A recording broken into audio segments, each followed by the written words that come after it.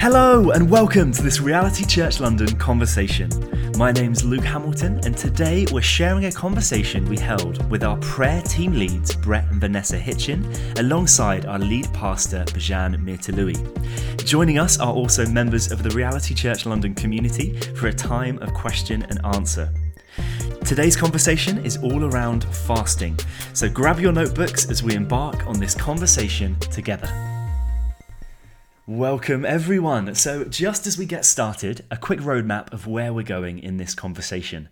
To start us off, we're going to hand to our lead pastor, Bijan Mirtaloui, who will give us some teaching all around fasting.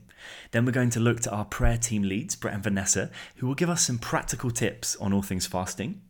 Then we're going to hear from one of our community members who has recently taken up fasting to hear from her experience. And then finally, to close us in our time together this evening, we're going to go to you, to the RCL community, to hear around the questions that you want to see answered. So please do send those questions through. And as we get started, I'm now going to hand over to Pastor Bijan, who's going to ask us a question as we begin our time together. Let me say as we begin, why do we need this class?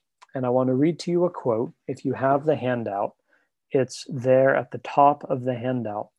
But this quote comes from a London pastor in 1959. He was preaching on the topic of revival. And his text that particular Sunday was this story in the Gospel of Mark in chapter 9, where some of the disciples of Jesus had encountered a problem that they weren't able to fix, they weren't able to solve. There was a young boy who was oppressed by a demon. And so they come to Jesus and they say, why couldn't we cast this demon out? In the past, we've been successful. We've had good fruit in our efforts, but this time it didn't work. And Jesus says to them there in Matthew chapter 9, verse 29, Mark chapter 9 and verse 29, this kind can only come out by prayer and fasting. Here's what Jesus is saying. Your ordinary way of doing spiritual life, your ordinary way of doing ministry isn't sufficient for the bigness of the problem that you faced. And so what's needed is a deepening of intensity, a deepening of concentration, a deepening of, you might say, spiritual fervor. Martin Lloyd-Jones, preaching on that text, says this: the value of fasting is that it enables you to give your undivided attention to a subject. So what our Lord said to the disciples is this: you'll never deal with this sort of problem until you've been praying, concentrating in prayer, waiting upon God until He has filled you with power. When you know that you've got it, then you go out with authority. This is the way, the only way. Surely no one should need to be convinced today that nothing short of a mighty outpouring of the Spirit of God is adequate to deal with our situation in this mid-20th century. Now, as I look out over the landscape of what God has called us to as a church here in London in the 21st century, I think we need such an outpouring of the Spirit today.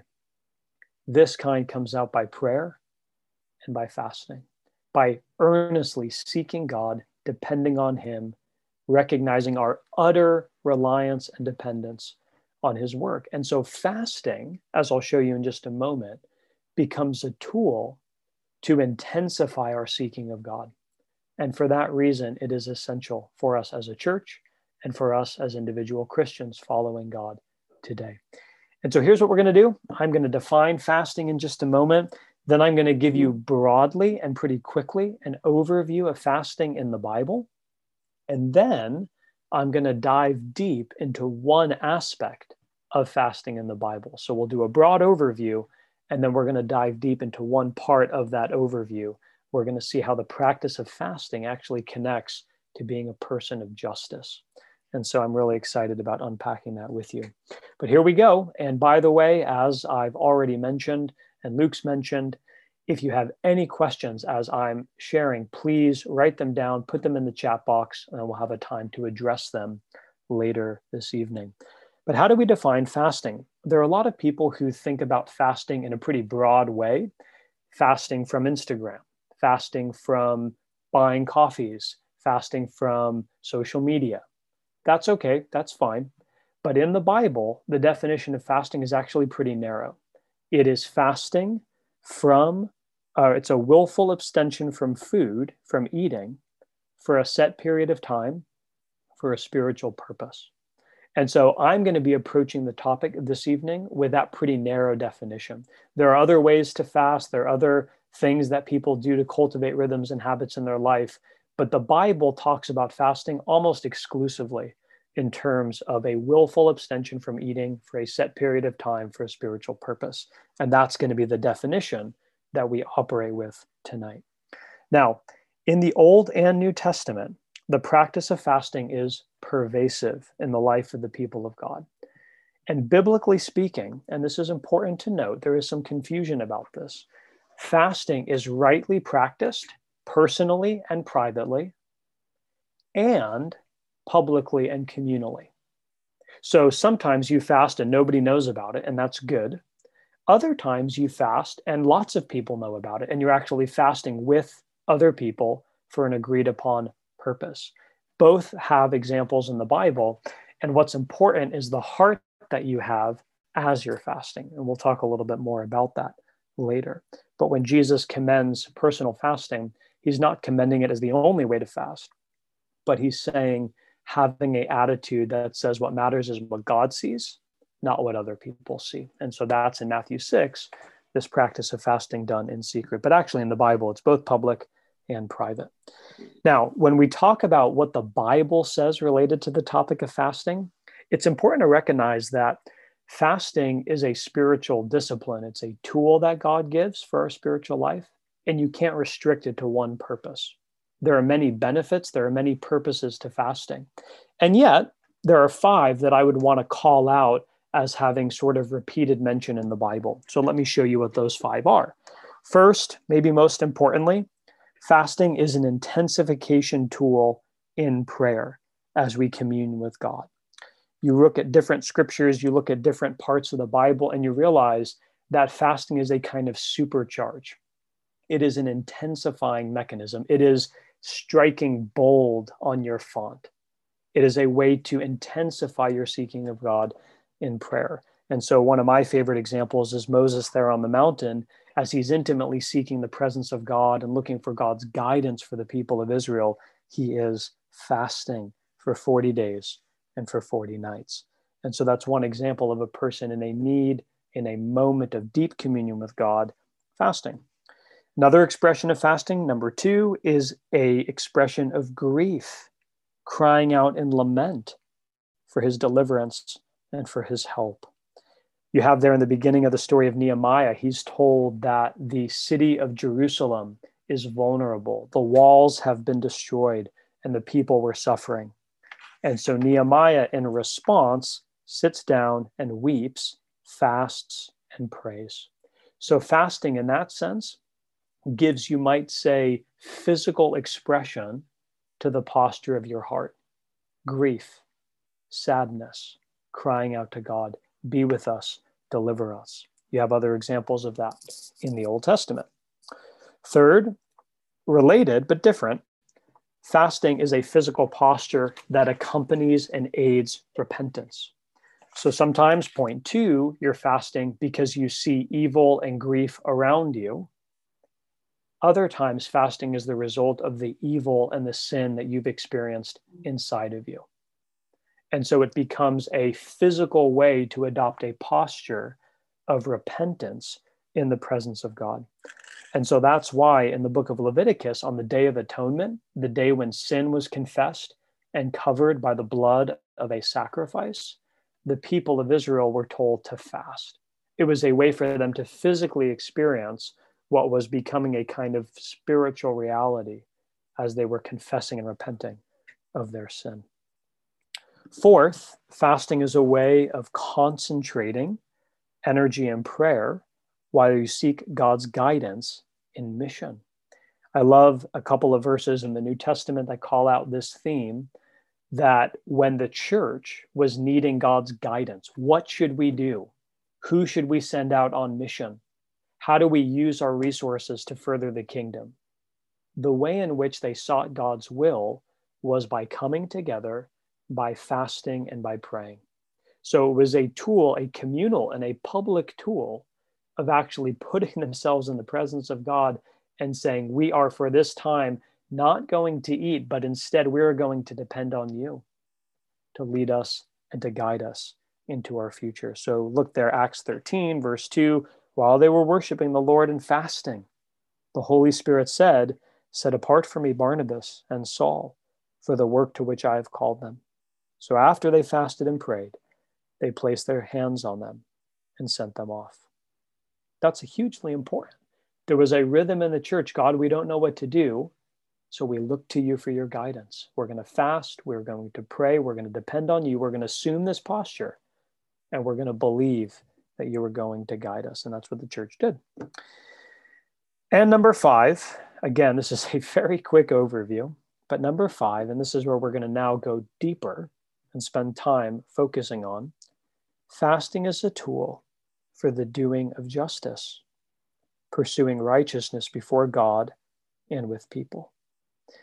Now, let me say something interesting. I've done a lot of reading recently on the topic of fasting, as you might imagine. And here's what I found that I didn't know before. Throughout the Bible, the practice of fasting is talked about. But there are only 2 places in the Bible where God tells his people to fast. Isn't that interesting? The people of God fast all the time, but there's only 2 places where God actually says, this is what you should do in your fasting. This is what you should do in seeking me. And one of those places is here, Isaiah chapter 58. Let me read these verses, and we're going to then spend some time unpacking them together. Is not this the kind of fasting I've chosen? To loose the chains of injustice and untie the cords of the yoke, to set the oppressed free and to break every yoke? Is it not to share your food with the hungry and to provide the poor wanderer with shelter, when you see the naked to clothe them, and not to turn away from your own flesh and blood? Again, I'm about to unpack this more deeply, but here's the summary. God says, if your fasting doesn't produce justice, you're not fasting right. You're not fasting properly. What I love about this theme, and you get this throughout the prophets of the Old Testament, is there's no disjunction between faith in God and the pursuit of ethics and justice and right living in the world. Oftentimes in the Old Testament, idolatry leads to oppression. And that makes sense, doesn't it? A wrong view of God will lead to a wrong view of people who are made in the image of God. And so if I start to devalue God, idolatry, then I'm not going to honor the image of that God in the lives of the people around me. And so what God is saying in Isaiah 58, which we'll see in just a moment, you're fasting, but it's not leading to justice. It's not leading to the pursuit of equity in your human relationships. And that's a problem, God says. So let's go deeper into that very topic. The first thing I want to show you is God offers a criticism of self-centered fasting. Let me read to you just a couple of parts of this section from Isaiah 58. Verse 3, the people say, why have we fasted and you have not seen it? Why have we humbled ourselves and you have not noticed? Then God replies, yet on the day of your fasting, you do as you please, and you exploit all your workers. Your fasting ends in quarreling and strife. Is this, verse 5, the kind of fast that I have chosen? Only a day for people to humble themselves? Is it only for bowing one's head like a reed and for lying in sackcloth and ashes? Now, again, that's poetry. It's the book of Isaiah. But let me unpack what's happening. The people of Israel are saying to God, we're fasting, and you're not seeing it. You're not answering our prayers. You're not doing what we're asking you to do. And God replies, yes, I can see that you're fasting, but the people around you are suffering. The people around you are being exploited. Did I ever ask you to fast and to neglect your neighbor? That's the gist of those verses. And so God's criticism, notice, is not with the practice of fasting. Fasting is a good thing. But his critique has to do with two things. Number one, they were using fasting as a tool to manipulate God to serve their own ends. God, we're fasting, so answer our prayers. And in that way, they were approaching God kind of like a vending machine. We're inserting the currency of our fasting, and we expect you to produce the outcomes that we desire. And that's an important part of spiritual life for us to all reflect on. Is God a means to an end, or is he the end itself? I think if we're honest, oftentimes as we examine our own spiritual lives, we can discern ways in which God is actually a convenient means to an end, but there's something else that we're seeking that's deeper and more fundamental. And that's what the people of Israel were doing. God, we're fasting. Don't you see it? But the second thing that God criticizes is how self-centered they were. Not just were they using God for their own ends, but they were self-centered. They were seeking to show, look how devoted we are religiously or spiritually, while ignoring the needs of people all around them. So it's as if they're saying, God, we're seeking you. God, we're seeking you. And all around them, people who are made in the image of God were suffering. And God says, that's not the kind of fasting I've called you to. So Ray Ortland, who has a wonderful commentary on the book of Isaiah, observes this. Let me read to you the bottom there of page 3. God does not want us to prove our devotion to him by making ourselves hungry and miserable while disregarding our obligation to make others full and happy. If our Christianity, however sincere, doesn't move us to make our world a better place, it's not only unhelpful to others, it's unacceptable to the Lord. Let me say it as clear as I can. Personal spiritual piety should produce people of justice. And if that's not happening, it's because our spiritual piety is not being practiced in the way God intended. So, how then does fasting produce a people of justice? Well, we have to see what God commends. We go a little bit farther in Isaiah 58, and as we read here, God gives an outline of the kind of fasting that honors him and that pleases him. He says, is this not the kind of fasting that I've chosen? To loose the chains of injustice, untie the cords of the yoke. Is it not, verse 7, to share your food with the hungry, to provide food for to provide the poor wanderer with shelter, when you see the naked to clothe them, and not to turn away your own flesh and blood? And so this is what God is saying, whether it's the reform of systemic injustices, which is what 6 is about, or the personal provision that might say very direct provision of material goods to people in need, which is what verse 7 is about. God is saying, whether it's big and systemic or personal and direct, I'm calling you to be a person of justice, and your fasting is not pleasing to me until it's moving you in that direction. So here's the last question. How does the practice of fasting create people who pursue justice? And then we're going to get into the topic more practically from Brett and Vanessa about how to fast and some encouragements in that regard. But how does this spiritual discipline of fasting create people who pursue justice? A couple of ideas. First, the practice of fasting creates habits of self-denial. Let me ask you a question, and obviously we're not going to reply to it because it would be too humbling. When was the last time you said no to yourself? When was the last time you had a desire for something and you didn't act on it? The practice of fasting is actually a gift from God to help us learn how to be people who can deny ourselves. It's a built-in spiritual tool to say to self, you have an appetite and we're not going to satisfy it right now. Why is that important in the practice of justice? Because the practice of justice is always costly. It always costs you something. To stand with someone who's being oppressed, to stand up against evil, always involves you really getting involved. It always involves, you might say, putting some skin in the game. that costs something. And if we're always protecting self and satisfying self, we can't be a people who pursue justice. So fasting becomes a way to actually build the skill of self-denial, which if we are going to walk on the road of pursuing equity and justice in our lives, in our city, in our workplaces, we have to be people who learn the skill of self-denial. And so fasting is one tool that God gives us in order to develop some of those habits. Second way the practice of fasting creates people who pursue justice is quite literally, and I want us to think creatively about this, fasting creates margin. We go without so that other people can have. So God is not interested in asceticism, suffering for its own sake, denying yourself for its own sake.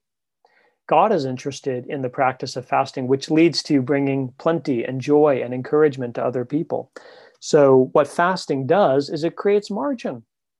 You don't eat, and now you have this space in your day. What should I do with it? Others-centered, God-centered. You look beyond yourself. And so some examples, you have money now that you were going to use for takeaway that you're not using, buy someone else a meal. This can be a time where the time that would have been spent eating or preparing food can be spent practically serving a neighbor or serving in your local food bank. The practice of fasting creates margin because it enables us at the invitation of God to find creative ways to use time and resources to bring relief and encouragement to people around us. Again, you have a little bit more about that there in your handout. And then last, fasting connects devotion to God with love for neighbor. If the purpose of fasting, at least one of the purposes, is this intensification of communing with God, how do you express love for God? Well, how do you express love for another person? You want to do something for them that's profitable, that it serves them, acts of service. But you know that there's nothing that you can do for God that is profitable to him. You can't add anything to God. You can't give God something that he doesn't have. How then do we show God love? Well, one of the ways is by loving God's people. So if fasting is about intensifying my love and my devotion and my affection to God, well, how does that get expressed? By loving the people who are made in his image. Isn't it fascinating? Look at this. Matthew 25, Jesus is telling a parable about the future, and it says, the righteous will answer him, Lord, when did we see you hungry and feed you, or thirsty and give you something to drink? When did we see you as a stranger and invite you in, or needing clothes and clothe you? God, they're saying, when did that happen? And Jesus replies, truly I tell you, whatever you did for the least of these brothers and sisters of mine, you did it for me. And so what the practice of fasting does is it allows us to show our love and affection for God by showing love and affection to the most vulnerable who are made in his image. We connect our devotion to God with our love for neighbor. Last thing, and then over to you, Brett and Vanessa. How do we become people who pursue justice through fasting? Through the one who fasted for us. I would encourage you at some point later tonight or this week to go and meditate on Matthew chapter 4. It's stunning to me that as Jesus begins his public ministry, he fasts for 40 days and 40 nights. And in that fasting, he's ultimately tested and tempted by the evil one. And ultimately, our adversary, the enemy, comes to Jesus in that test and is trying to cause Jesus to do what all sin is, which is rely on self instead of God. And there in that moment, Jesus, our hero, Jesus, our champion, says to the enemy, man shall not live on bread alone, but on every word that comes from the mouth of God. And so you have here Jesus denying self for what purpose? To be on his mission, to be the ultimate pursuer of God's justice, both satisfying the demand for sin and showing grace and mercy to his people. And so we fast because Jesus did. Our pursuit of God and our pursuit of justice is rooted in what Jesus has accomplished in his life and in his death. And so fasting is never something we do to earn God's favor. It's something we do as a response to the favor that we've received in Jesus. Friends, thank you for listening. I know that was a quick summary. Hopefully having some of that written down is helpful. But now, and we're going to keep getting more and more specific. My job tonight was just to give you an overview, a summary of Scripture. Now we get to go a little bit deeper and more practical, and then we'll hear a story. So Brett and Vanessa, over to you. Yeah, thanks, Bijan. That was really good in-depth teaching and overview of fasting.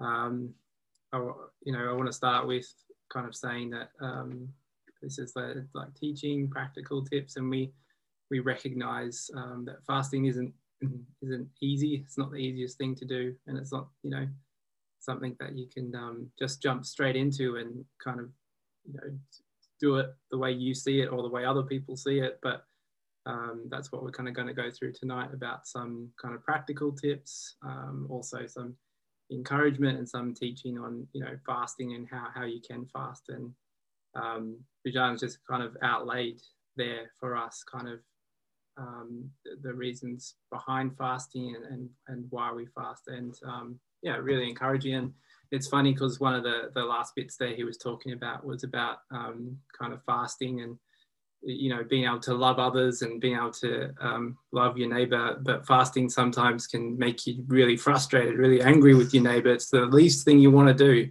to show love to someone when you're hungry, when you're tired, when you're like, oh, what is going on? I'm meant to be loving them, but I'm just getting really annoyed with them. What do I do? So a few of the things that we'll go through tonight, we'll have kind of tips and things that identify things that happen like that. While you're focusing on God and while you're fasting. So yeah, just to say that, it's something we can learn and to understand, to know why we're doing it, and then to get better at it, and then just grow in that. So my first kind of tip and in and around fasting is to identify the purpose. So Bijan really kind of outlaid the purposes there for us in terms of why you're fasting. So not just fasting because on Mondays we fast as a church. I'm just going to join in and fast with the church because that's what the church does. So identifying a purpose behind your fast. So some of the reasons that Bijan went through, there may be some that you related to and some that you would take on board and kind of read into and look into. But today, Vanessa and I were just talking about it on a walk, and when we're fasting or when I'm fasting, sometimes I just, why am I fasting? Because it just can become I just fast because that's, it's Monday, I do the fast. But that recognition of the purpose behind your fast, not just doing the fast because that's what you do. So really like digging deep into why you're fasting. So as Bijan was talking about, he talked about the real reason and purpose is to grow closer to God and have that stronger communion with God. But also there may be, another purpose behind that, like that I want to be able to, like he was saying, fast for a specific or a reason, whether that be, as a group. Personally, I find that I have accountability with my wife to fast with her, and we have that specific reason where we come together and fast, whether that be for specific reasons, whether that be for something to do with church, something to do with growth with ourselves, but having that real purpose and reason, coming back to it as well during the day, to recognize why you are fasting. So in that, it's good to plan your time ahead. So I wouldn't fast if you were planning on kind of watching a big game of football that night and you're really looking forward to having a few beers and food with some friends, or that's probably practically not a good time to choose to fast. But yeah, that's just me. So kind of plan your time ahead, and know when you are going to fast. So set aside that day or that time of the day when you are going to fast, that meal, whether that be just a singular meal or whether you're choosing to fast longer than a singular meal,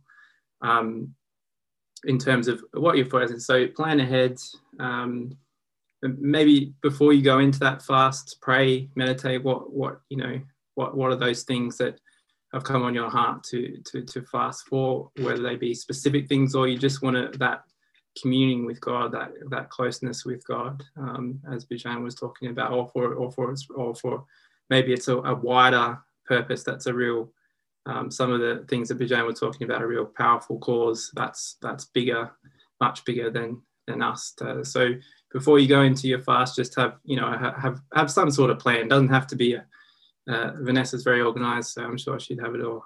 She knows what the plan is, has it all written out, whereas I'm not as much. So I have it in my head and understand that. So, and in that, just commit to a time period. So have your time planned ahead and commit to a time period. So, as I said, fasting is, if you're new to it, if tonight you're just kind of learning about it, it's the first time. You committing to a time period, whether that be fasting through lunch, or fasting a meal, and knowing that time period as well. I think it's practically it's helped for me in terms of knowing, okay, this, I know when I'm coming to this day, it's going to be a fasting day. I know the time periods, and I know what meals are going to be fasted. So as I said at the start, fasting, it can be hard for some, it can be easy for others, but treat it as a like a muscle that you build up, that you strengthen. So you may want to start with just fasting breakfast, or fasting a lunch, or but it's about building that muscle up, and also while you build that up, you're able to kind of grow stronger in that, and with kind of sticking to what Bijan was talking about, the reasons behind that, you're able to grow in that and be able to maybe fast for longer period of time. But it's really up to the individual to choose that, and to kind of understand where your limits are and how you want to progress in that. I'm going to pass it over to Vanessa. I would actually add something to that, of just saying more of a practical thing. We've sometimes found it easier to plan ahead in terms of your meal. So if you are, for instance, doing a 24-hour where you're having dinner and then your next time will be dinner, it might be easier to actually prep that dinner the night before. So when you do break your fast, all you need to do is reheat your dinner, and you can maybe talk over your fast, or have a bit more, so you're not actually spending time cooking while you're in your almost fast, ending your fast. It's quite nice to end your fast with that all in place. Obviously, we know what weeks are like, work schedules and all that kind of thing. So it might not be possible, but that's just something we find practically quite helpful to have that. And one quick thing I just add in at the end of that, as well as the Monday, this is just a plug for Monday night prayers really, but if you were to do it on Monday when we're having the prayers at the end of the night, it's a really great way to end your fast, to have that time of prayer together as a community. So you've had that focus during the day, and then in the evening, instead of thinking about what's on TV or what's that, you've got that prayer meeting to have together, and then being able to break your fast in that way. So that's right. But yeah, I'll just chat a bit about, Brett kind of talked into this already, but just one of the things that the more you kind of do it, the more you probably pick up on is just your weaknesses. Knowing actually, you're quite aware of, there's certain times of the day you will get more hungry than others, and it's different per person. There's different times of the day that you'll really struggle with concentration, or you'll get hangry, or you might be a bit more irritable, or maybe even it taps into other emotions. Be almost take note of when those times of the day are, and just pause and maybe go for a short walk, or just go into meditation, do a prayer. If you've got a specific focus and you're looking at a certain scripture that's linked with that, maybe just use that moment to just pause, read that scripture, and then come back. I think the more you fast, the more you'll notice actually 11 a.m. my body's just like, what's going on? I've not had breakfast, like feed me. And that's all you can think of. So that's where you're really like resisting your desire of what my body's not in control today. I'm going to like surrender that, pause, and know I don't need to like constantly have that in my head. And then that kind of taps into also being aware of your emotions throughout the day. I don't know if you guys are into journaling or anything like that, but I would just recommend that when you go throughout the day, you'll like taking something that our body and our flesh desires, it's not going to react well all the time. You're teaching yourself self-discipline. And if you hang around with a toddler, you will see self-discipline as the last thing they want to do. And also if they're hungry, it's chaos. So it's going to be hard. Your body is not going to react well. Food is linked with so many emotions you probably are so oblivious to. You might be a bit more like snappier or more sensitive, or the last thing you want to do is show kindness. And all these things will come to the surface when you've taken food away. Like you'll be quite surprised actually at how much of your emotions is tied to food. And that's okay. That's a great moment of just like surrendering that and confessing that and just bringing that to Jesus and inviting him in. And if it's linked to a certain, like, if you're like really like going into a cause, and if you're linked to certain like justice that and your like sin is almost equivalent to that, then that's actually a great way of just interceding of like, I'm feeling so unkind right now, to like show kindness to someone at work that's been really irritating. And this is a great way of just being like, okay, I'm actually like needing you, God. And I just think that's an amazing thing that fasting teaches you. Like you probably just don't realize that how much your emotions are really tied to food, and fasting really teaches you of just that, like really surrendering that. And like we were talking earlier of just sacrificing, I'm sacrificing my hunger in order to like feel this, then I can like pray into that. And you'll find that actually your prayers are more honest and more vulnerable, and you'll kind of get into a space that you probably might not get there if you were fed. So yeah, that's one of them. And then another one I think can be quite helpful, especially if you're new and you're starting it out, is like you can ask like one or two people, a small group, or maybe even someone from your CG, or maybe even your full CG, to do it with you and have that like accountability. Brett was saying earlier, when we fast, we normally do it together because we have, I guess, each other to be accountable for, but it's also great because throughout our day we're like talking about it, we're asking, and we're like probing each other. And I think it's a great way of like really like getting together with your community at church, with your CG, of like even just having a short phone call on your lunch break, or if possible maybe in a park, but like meeting up and breaking your fast together and just talking about like, how did your fasting going, like how was it, what did you have a specific focus, how did you feel like you were able to focus on that, or was there other things going on? Those kind of questions are actually like really helpful in terms of just having like an accountability and feeling like it's quite easy to just drop it if it's just you, or if you're struggling to like fit it in your week. That's just a recommendation. If you ask someone else to like get involved together, then it makes it a bit easier, and it's a bit nicer, I guess, having to like chat through the end of the day as well with someone. And we, similar to what we were just saying before, but we do really encourage a rhythm. Fasting is just like what we were saying, you can't pick it up straight away and be really good at it. I mean, maybe some people can, but most of us who really enjoy eating, it's not an easy thing. But the more you like commit to a regular rhythm, if that's weekly, if that's fortnightly, if it's monthly, the more you'll train your body to get used to it. You'll actually be surprised, the more you do it, the more like your body's almost prepared for it. If it's at the same time of the week, you'll see that you'll start getting used to it, and it will get easier. Like those sore heads will go, and like your stomach will not rumble all day all the time, and those things you'll see will slowly go. You might not even notice them, but a regular rhythm will actually help you, like it will really help you grow. And you'll dip in and out, like sometimes your fast will be rubbish and you'll just be like, I totally lost concentration all day.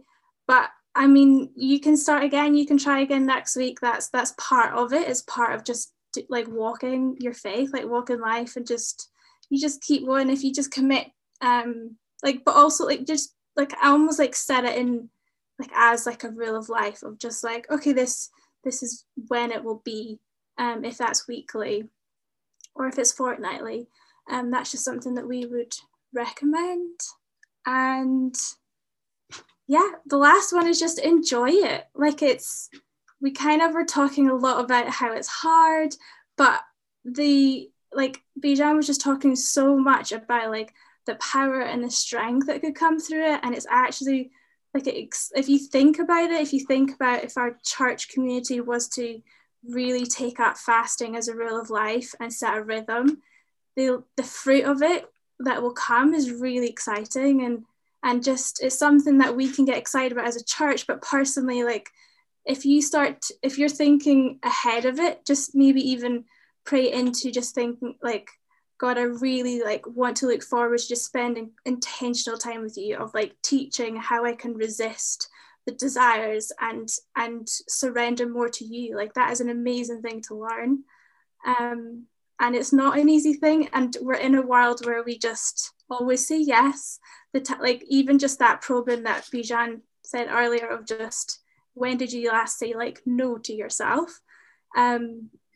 Almost delight in saying no to yourself, that and saying yes more to like Jesus. It's just, yeah, it's not something that we want to kind of end it on a high of just knowing like it's a really exciting thing. You can get really into it and it can be really fun. That goes as far as our practical tips.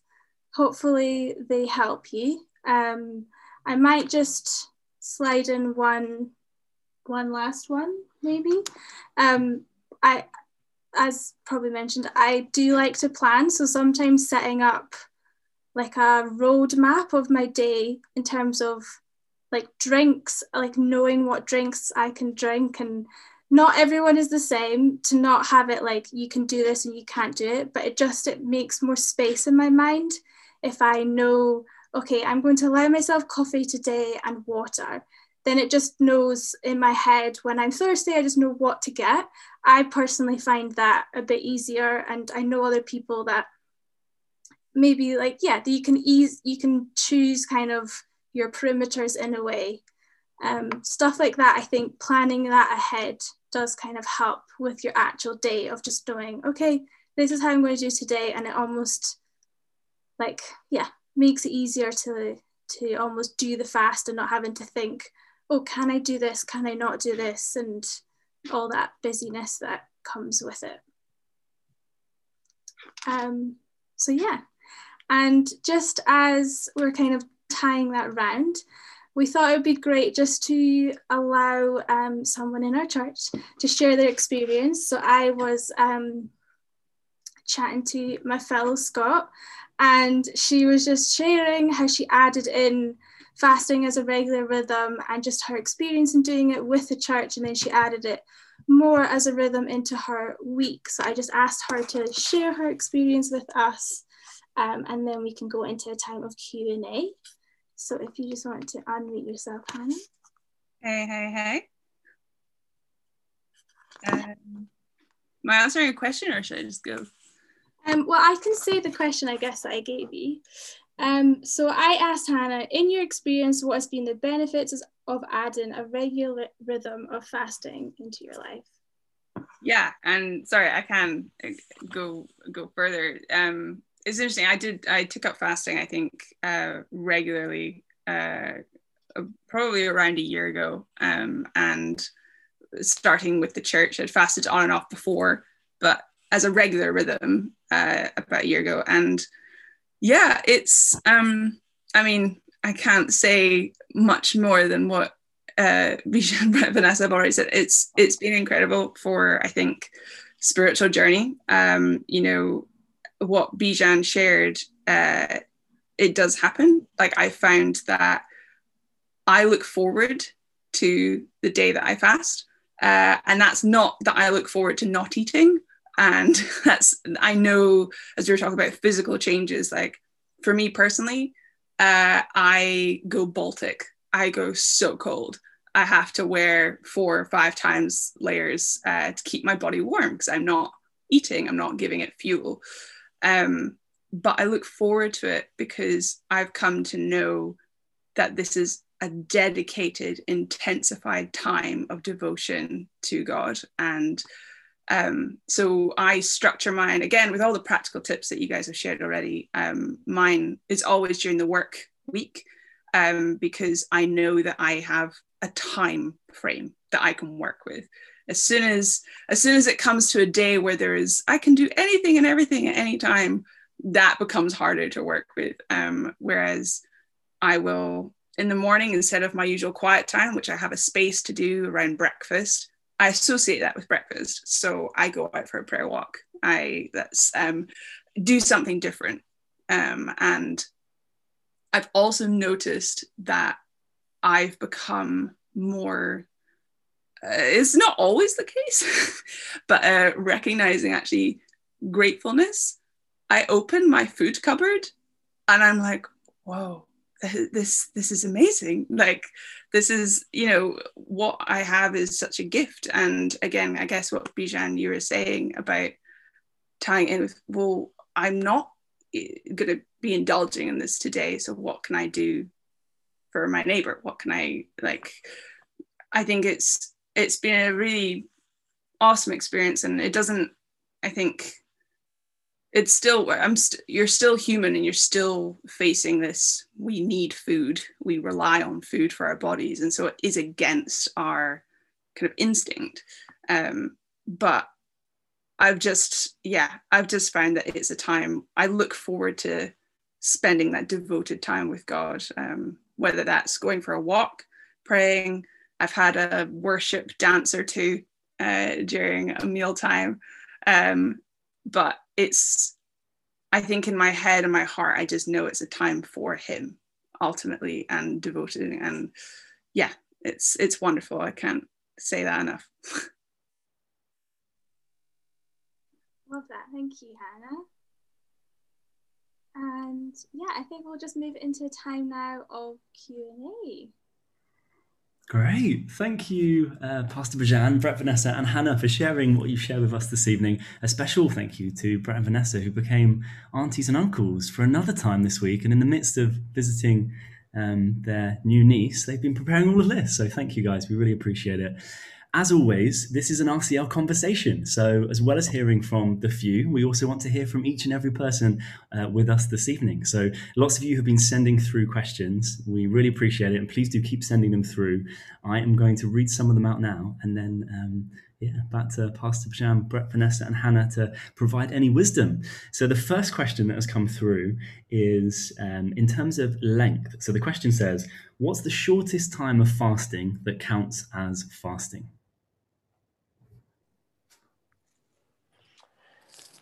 I don't think that there is a God-given prescribed limit to how long or short a fast can or must be.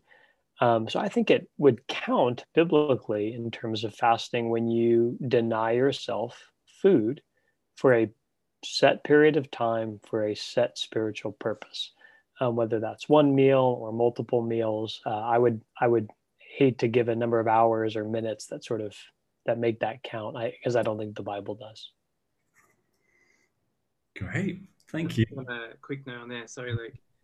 I think you also know in your heart, kind of, okay, this is a bit, you know, like where when you're fasting. Too easy. Yeah, like if you would recognize that yourself. I think when you fast, okay, you know, this is my limits, this is what I can do. But you also, I think, because of your, you know, the reasons behind it, you're also doing it for the purpose of communing with God, and you recognize within your heart what is that what your capability is and what that is. Great. Perhaps a good question to jump to now. I'm mixing some of these around, but the next question is maybe to the other end of the spectrum. And the question is, can you fast too much when it's not honoring your body? Any thoughts? I actually heard a really good point on this, that depending on your own health, that sometimes the opposite of fasting is what you actually are. If your body is almost desiring not to eat, almost the opposite sometimes mentally might be for you. So that won't necessarily be, I guess, the fasting we're talking about right now. That, I guess, that's more of just like intentional time. But yeah, I would, obviously there's lots of health stuff around fasting, so I think you probably you would need to, like, I guess, just know, like, our bodies can actually do a lot more than we think, because we normally just go into its desires so easily. But you'll also mentally know, I guess, what is your limit, or if you have experienced it before, and just making sure, like, especially when you're doing fast, you probably need to be drinking way more than you would normally. Just things like that, you'll just probably would pick up. Great. Amazing. So the next question we have that has come in is around, should you talk publicly about when you fast? Is there a thing of talking too publicly and talking too much when you're fasting? I would say that the Bible does indicate that there's a value, or you might say, benefit in fasting secretly, because it is a way to remind ourselves that what we're doing is not about getting glory from other people, but it's about pursuing God. And you can read about that in Matthew 6. In a couple of weeks in our Sunday sermons, we'll actually talk about that passage. It's in the Sermon on the Mount. But I just want to also call out that most of the fasting in the Bible is public and communal. So I think what Jesus is really talking about is an attitude of the heart. Are you fasting and boasting and glorying in yourself? Wow, look at me, I'm denying myself. Life is so hard, I'm so miserable, but I'm so spiritual. Jesus is saying that kind of attitude is repulsive to me. But to fast with brothers and sisters for a spiritual purpose, where the glory is being given to God and not on how hard it is, or on how much we're all suffering together, but we're great. If that's the purpose, then it's distracting its ultimate goal. But I don't think that you can make a case from the Bible that you should never talk to people about fasting. I think that's a kind of reverse legalism that's just not built in to Jesus's teaching about the practice of fasting. Great. So the next question that has come through in the chat is, this person has read about the Daniel fast, and they've asked, is that considered true fasting according to the Bible? And for those that don't have their Bibles handy, I thought I would just read Daniel 1:12, which I think they're referring to, which goes, this is NIV. It says, please test your servants for 10 days. Give us nothing but vegetables to eat and water to drink. So the question is the Daniel fast true fasting? Yeah, it's a good question. My understanding of the Daniel fast, and I have to confess that I never read the book, but I know it was a big deal a while ago, is that it was almost as much about dieting and health as it was about spiritual purposes. So I would say that there are health and physical factors that inform the practice of fasting, both for when we should be careful to eat physically and for health reasons, but also ways that dieting and fasting of either all food or certain foods can have medicinal or health factors. I would want to separate that a little bit from the biblical practice of fasting. And if you read carefully in Daniel, that's more about indulgence. So it was about the king's servants having all the best food in tons of abundance, and Daniel and his colleagues actually, saying, no, we're wanting to live more simply as part of our rhythm of life. So that to me, I would not go to that spot in the Bible for a kind of a text on fasting. I would want to approach it a little differently.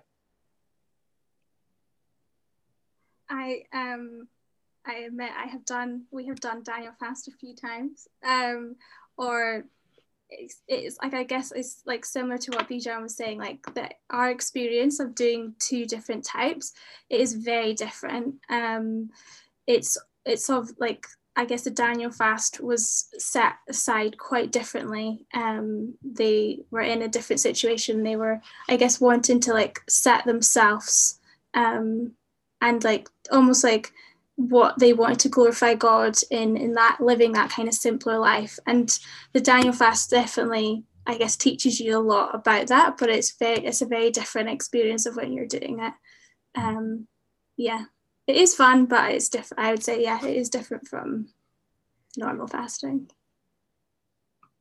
Great. We've just had an influx of questions, so I promise we're going to try and get through as many as possible. But the next one that's come through is asking, should you fast when needing specific wisdom on a decision? So is fasting for an outcome bad? And the examples given are things like a job or a house move. Can you fast around a certain decision? I think the biblical texts point us in the direction of saying, yes, when we're faced with a big decision, we can fast. We should fast. 2 Chronicles 20 might be a good example of that, where the people of Israel were facing a great enemy, and King Jehoshaphat says, let's fast together, and he prays, God, we don't know what to do, but our eyes are on you. And so I love that posture of dependence. But here's what I would say. Fasting is not a magic formula. Because I fasted, God is going to dispense the answer. The purpose of fasting is actually to realize that God is the answer. So yeah, you need to know about which school to go to or which job to take. But the purpose of the fasting is to reorient your heart around what you need most, which is God. And sometimes he may, through either the counsel of friends or a word or a passage of scripture, give you a very specific answer. And sometimes he may not. And what we need to remember is that the goal of fasting is more of God, not just the answers that God gives. So yes, but because it reorients our hearts around God. Thank you. I love that answer. Sorry, Luke, just jump in quickly because that is like not treating it as a means to an end. And then as we were talking about kind of a rhythm of fasting, because then it's not just fasting for that, for something that's come up. It's always just a rhythm of that continual fasting. But when those things are up, they can be included as part of that fast. Great. The next question, perhaps this is for someone who is coming to church on Sunday or is joining our gathering, but the question is, can you take communion when fasting? And that's a reminder, we're doing communion on Sunday. We're approaching the Lord's table. So the question, can you take communion while fasting? Yes. I don't think that, again, I want to be careful to say that there is a matter of the heart in all of this, but both in terms of spiritual purpose and also kind of food quantity, it's pretty minimal in that regard. So I don't think in good conscience it would prohibit someone from taking the supper while they're in a season of fasting. So don't want to bind anybody's conscience about that, but that's sort of my pastoral instinct. Good question, though. The next question links in a similar sense. It's all around drinks. So this person says, while you're fasting, we talk about having water, but is it okay to have juice, coffee, etc.? Is it simply a personal choice? Yeah, maybe Brett and Vanessa, I feel like you guys have, you've already alluded to this.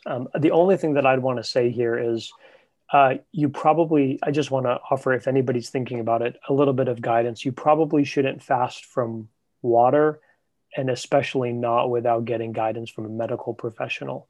I think that would be something I'd want to communicate clearly, that water is really significant and important, and dehydration is a real thing. So beyond that, in terms of juice and shakes and that kind of thing, Brett and Vanessa, over to you.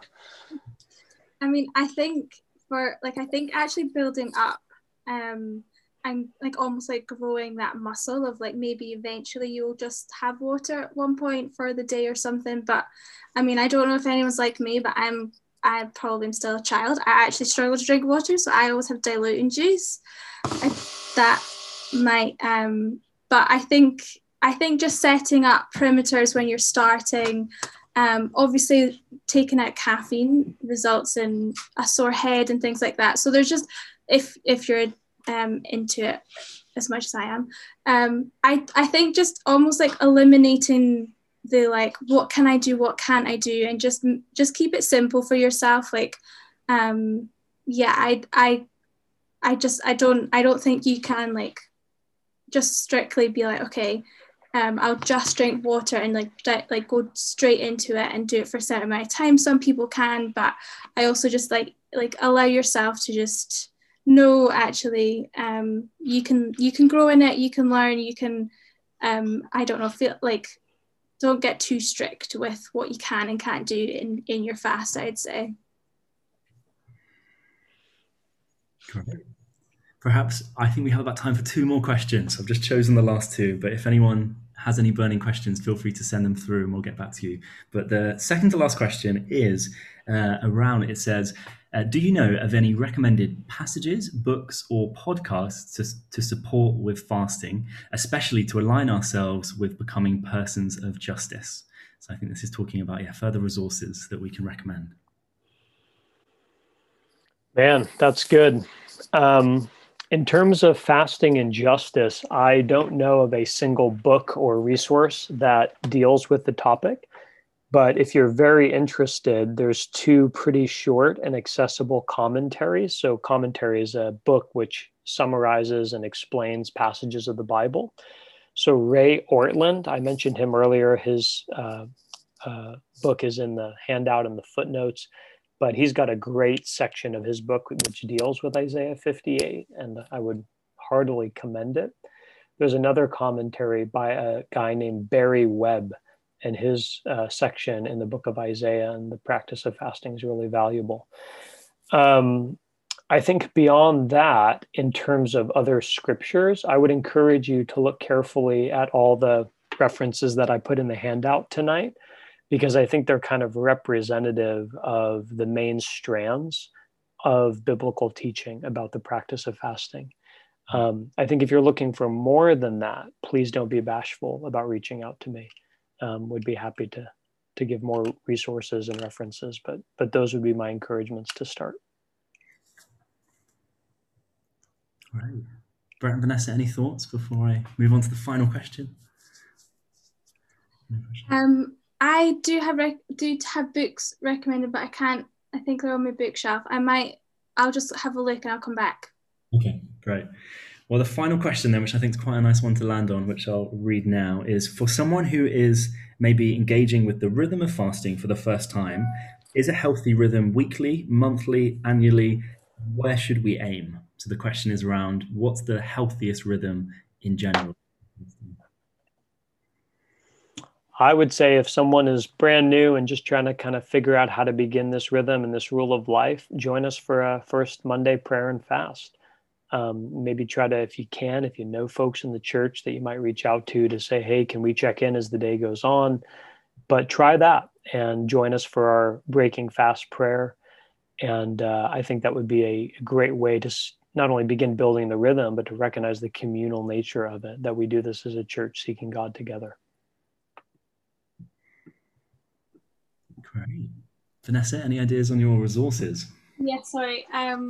It was just that I just really, it's not on fasting, but the Richard Foster Celebration of Discipline has a really great chapter on fasting, but it's also like path of spiritual growth, so it taps into lots of different things, but this is one that I'd highly recommend. Let's pray. Al. Thank you again for being here tonight. Let me pray for you. Our God, thank you for gathering us to not only talk about prayer and fasting, but even now as we spend this moment in a non-perfunctory way, crying out to you and expressing our utter dependence on you, our need for you, our desire for more of you. And so please be with us as individuals, but also as a church, Lord, we recognize that the things that we want to see happen in our own lives and in our city are not things that we can accomplish through ordinary means.